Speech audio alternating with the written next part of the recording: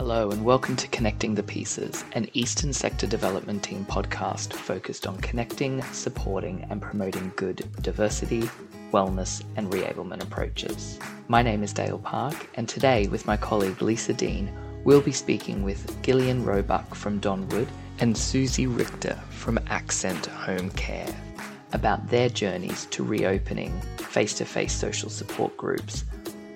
Thanks for joining us, Susie and Gillian. Could you just start by giving us a bit of an overview about your organisations and the types of Commonwealth Home Support Program services that you offer? So Accent Home Care is part of Tabulum and Templar Home for the Aged. Accent Home Care is the community care portion of that. And under that umbrella sits our social support group, which is actually the only Commonwealth Home Support Program that we run. But aside from, or side by side with that, we also administer home care packages from level 1 to 4. We do or have primarily catered for clients of German-speaking background, but the service is not limited to that. So we're multicultural. We have clients in both residential and community care that are from various cultural backgrounds. We have staff that speak German, Polish and English primarily on our staff who are able to communicate easily with clients, but at the moment, our social support group is still very heavily populated with German-speaking clients, but it does run in both English and German. Thanks for that, Susie. And Gillian, could you tell us about Donwood? Donwood's an organisation that has both community and residential care. So we have 105 people that live here, and then we have somewhere between 80 and 100 people come in each week for CHSP services. So we have 2 services that we're funded for. One of them is social support group and the other one is physiotherapy. We run 2 different kinds of groups in the social support group area. So 3 days a week we run memory support. So most of those people have some kind of diagnosis to do with their memory. And then we have 2 days a week for everybody else. So provided you're eligible for our service, then you can join the other group. I guess our average new client to come in is about 82. But we have people who range from about 67 up to 98. Age is no indication of ability, either physical or mental ability. Absolutely. That's a really good point, Gillian. Dale and I often talk about the fact that we should be looking at older people and not looking at them and thinking about their medical condition or their age, but actually looking at them as an individual. That's absolutely right, Lisa. We are always talking about that. I guess one of the things to start off with, could you both tell us how long your services have been up and running with face-to-face social support groups? We started early December. We were doing one-on-one face-to-face a little earlier than that. We came back the middle of November. And I've got to say, when we reopened, most of our people were desperate to get back. Absolutely desperate. They said that they would just about do anything to come back. They were so sick of, being stuck at home and looked after and, told they can't do this and they can't do that. So we had them clamouring at the door straight away. And that was in November. So, Gillian, obviously the last 12 months has been challenging for a lot of people. Just quickly, what are some of the challenges that you have been hearing about from your clients around what's been happening in terms of COVID? Right at the beginning, there was a lot of fear. They were worried about their own health, and then they sort of moved from fear to loneliness. If their family lived more than 5 k's away, it was difficult for them to come and visit them. And even when they were sort of allowed, they were really nervous to do it anyhow. And then once with the social isolation came them not going out, and they became much less physically able. So often, they might have had a family member who would walk with them, and then they didn't. And a lot of families were really scared for their parents, and they wouldn't let them go out. So they went from going shopping every week and maybe going out for coffee with someone and, doing a lot of sort of incidental exercise to doing nothing, just sitting at home and being really lonely. So our services, while all during that really heavy lockdown, were all about trying to reduce their loneliness. Susie, I imagine the challenges that Gillian raised sound very familiar. With your social support group being an outings-based group, was there any other challenges or things of note that you or your team identified? We started noticing they were becoming more frail and more isolated. So they weren't keeping up with their perhaps routine little exercise program, and just that one day a week of outings was actually making a difference to their activity level and their fitness level. It was enough to motivate them to stay a bit more healthy, to be a bit more connected, and they were starting to lose that. We were actually physically noticing and seeing those changes in our clients. So it was becoming rather important that they could start something in a face-to-face fashion again.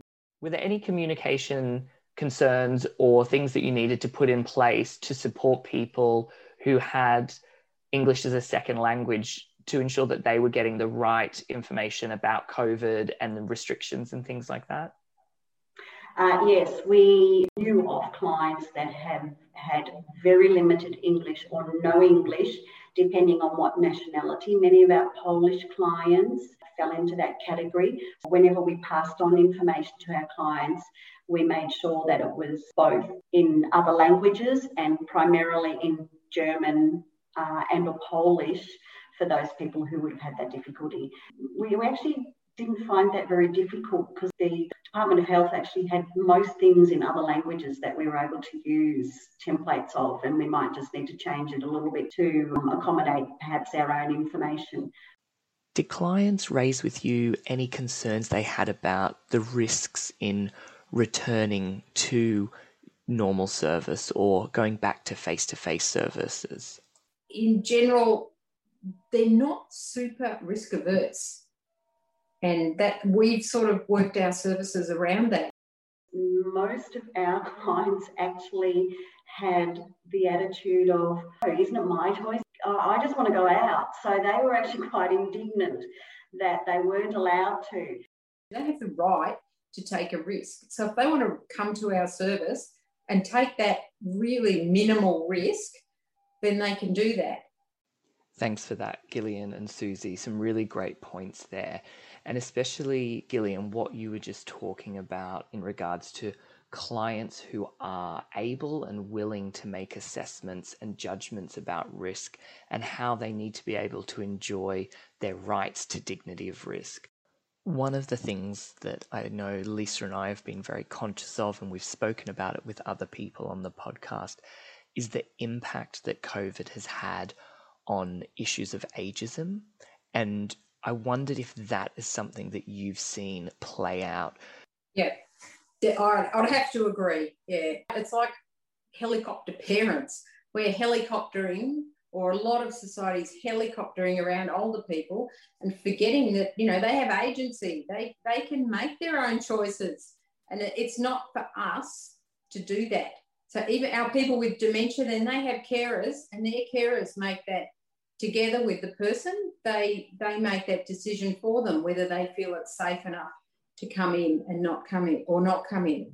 People are allowed to do what I'm allowed to do. Just because you're old doesn't mean you can't make a balanced decision about what's safe for you. Thanks, Gillian. Your comments around client agency fit so nicely within the principles of the wellness approach, which prioritises people's involvement in decisions and risk assessments that are ultimately going to shape and inform their care. That's so true, Lisa. Gillian and Susie, we've talked a little bit about how your clients weren't risk adverse, but what about yourselves as organisations, we've definitely noticed across the sector that there's a huge variance in regards to services that have opened up and gone back to face-to-face service delivery and those that haven't. I guess one of the things that would be interested in hearing from you about is how have you weighed up the risks in order to feel comfortable that it's safe to open up again? I do that every day. So at the moment, for example, there is nothing in our community. There's no COVID, there's nothing in the water, there's nothing anywhere. But if I see something, then we'll change what we do the next day. We're a small organisation, so we can react immediately and we can decide, and my CEO has given me that decision-making power. That's great, Gillian. To have that level of autonomy and trust must have been really helpful. Susie, from your perspective, was there any other challenges or things that made the process of being able to judge when it was safe to reopen more difficult? We did have a little difficulty in finding information regarding specific to social support groups, especially when we had a question of, what are we allowed to do? Are we allowed to start our services back? Are we not? There was a distinct lack of information anywhere that was helpful, and in the end we had to do exactly what we were talking about before, is weigh up the risks, get all the guidelines, all of our restrictions in place, provided we were meeting restrictions and we were in line with everything else, and weighed up our risks. We had made our own decision, and I thought that was a bit unfortunate. It would have been nice to have had a little bit more guidance and a little bit more support specific to social support groups, because we are different under CHSP than we are to allied health, meals and those other services under CHSP. So that would have been a really useful thing to have had. I think that's a really important point to reflect on as well.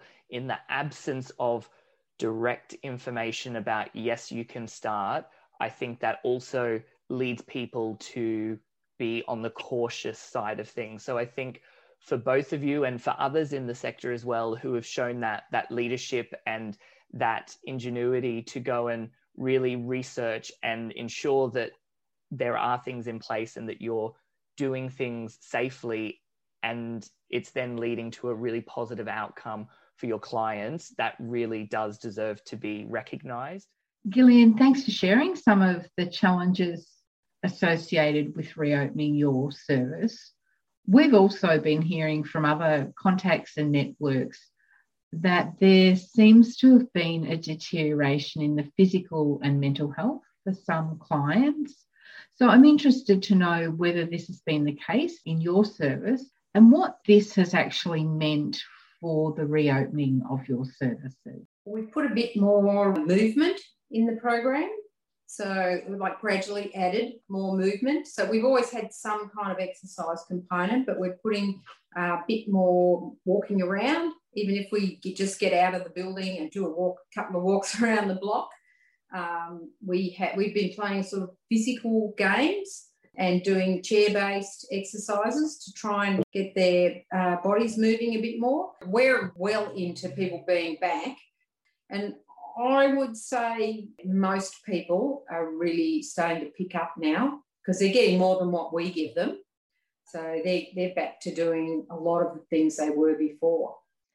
Gillian, you mentioned earlier that you are funded for physiotherapy service, and I'm curious whether the physios have been able to provide you with any advice about how you might support clients to rebuild or regain their strength as part of the return to service. One of my staff is the allied health assistant to physio, but she also does the program. She also works on the floor. So she's designed new exercises for them, actually. So they've got a more focused exercise program, I suppose, than what they had before. Gillian, since going back to face-to-face service delivery, what are some of the changes that you have put in place that have allowed you to open up? Well, right at the beginning in November, we started off, we did a morning session we said no meals, and we did from like 10 till 1 and then 1:30 till 4 o'clock. We did that for about 2 weeks, and then things loosened up a bit and we figured it was okay now to give people lunch. We've got these giant concertina doors, so we told people that we would probably have to open the doors depending on how many people came, and they should wear warm clothes. And what did the first day look like for your service, Susie? Yes, we started with a bit of a phase-in program where we had a couple of spaces that were in-house. So we started with that, with just a morning tea and an hour or two. We had to arrange that a little bit differently so that there wouldn't be any kind of sharing of utensils or the milk jug. We had the biscuits on a plate. They weren't able to take their own biscuit, for example. So there were little things like that we needed to modify to start with. And of course, the mandatory things like mask wearing, social distancing, hand sanitising. We had a screening program where we screened each client with all of the COVID questions and the health questions prior to their attendance or prior to be picked up. And then we lengthened that to a half day, and then we progressively lengthened that to the full program. And we also had half numbers where we only had 3 or 4 clients at a stage, and then we increased them to 6 or 7 clients, and then we increased them to the whole group. So I'm hearing that as part of your return to face-to-face service, you both looked at the hours of the program or the length of time that people could access your service to accommodate people gathering in smaller groups over shorter periods of time. You've given consideration to whether meals could be provided, and you've obviously looked for potential adjustments, giving consideration to environmental factors such as where the program is being held and the size of your room and the setup. And of course, as you mentioned earlier, looking at the activities that you conducted within the program that took into account the potential to improve deteriorations that you had been or heard about in terms of clients' health status. I think that's really practical and helpful information that others out there will be able to learn from.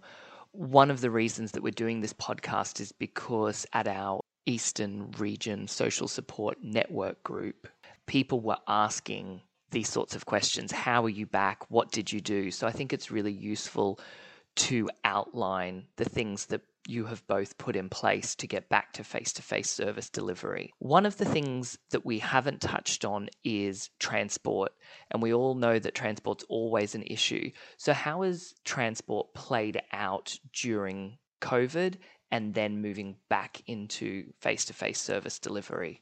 We started off with no transport. So, that reduced our numbers as well.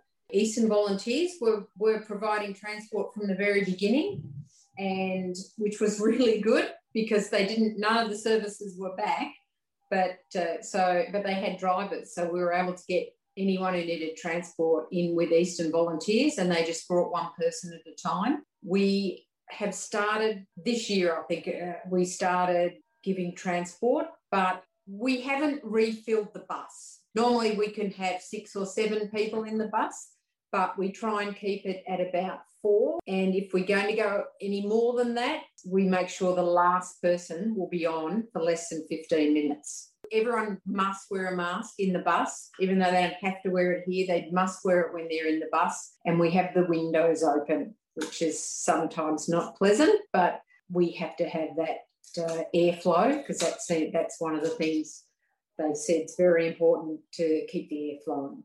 And Susie, being in Our Things program and having your own transport, were they the same sort of steps that you had to put in place to be able to satisfy the requirements of starting up again?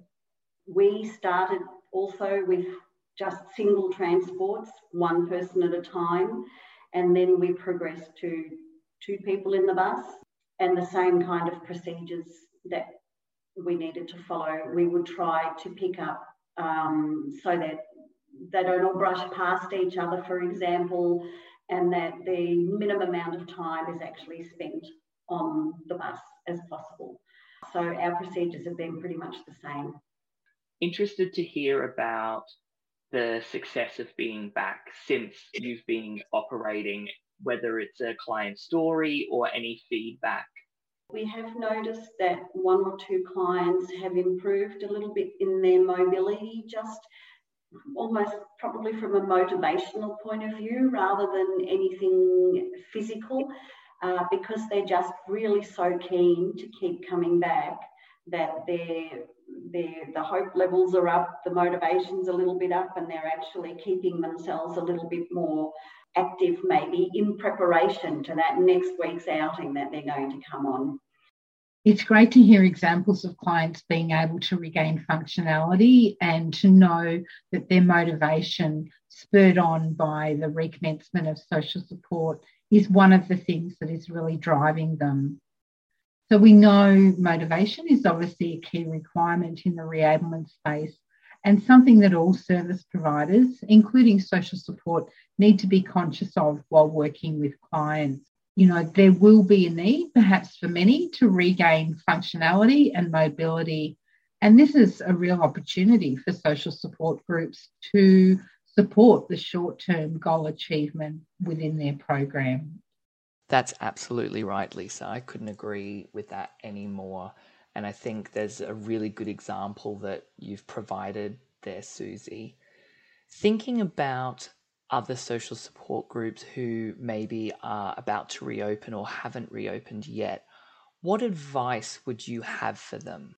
Write everything down, and we kind of just made a checklist, what we needed to address or what restrictions or what considerations we needed to make that would allow us to be able to offer that service, and taking into account the risks that might have been involved in it. And just to weigh up the risk to our clients if they don't have that service compared to maybe the risk of actually having that service in the context that these people are still independent and they're living in the community still, and weighing that risk up on both sides, what would be the best outcome for those clients?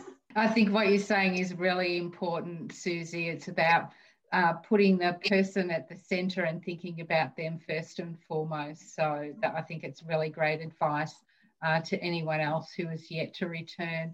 And I wondered, Gillian, whether there was anything that you might want to add to that advice to those thinking about returning to service. Look, I think Susie's pretty much covered everything. I said it to a T. You know, have your plan, work out your risk from all perspectives, and follow through. And remember that their clients, it's all about them and their wishes. The idea of looking at the risk, but from the perspective of the client, not the perspective of the organisation, is something that we've been talking about for a long time, and saying that we need to ensure that there is dignity of risk for the client and that they are involved, and that, as Lisa was saying, they're at the centre, that we make our decisions based on that, not based around our organisations being risk adverse because of the potential impact. So thank you both very much for taking that approach and sharing your approach with us today. Thank you. Yeah, thanks, guys. And thank you for listening. This has been Connecting the Pieces, a podcast for the Eastern Sector Development Team. Be sure to subscribe to the podcast and check out our website, esdt.com.au, for other resources and contact information. Connecting the Pieces is recorded on Wurundjeri land. The Eastern Sector Development Team acknowledge Aboriginal and Torres Strait Islander people as the traditional custodians of land and sea throughout Australia, and pay respects to elders past, present and emerging. The Eastern Sector Development Team is supported by the Australian Government Department of Health, and although funding has been provided by the Australian Government, the materials and comments made do not necessarily represent the views or the policies of the Australian Government.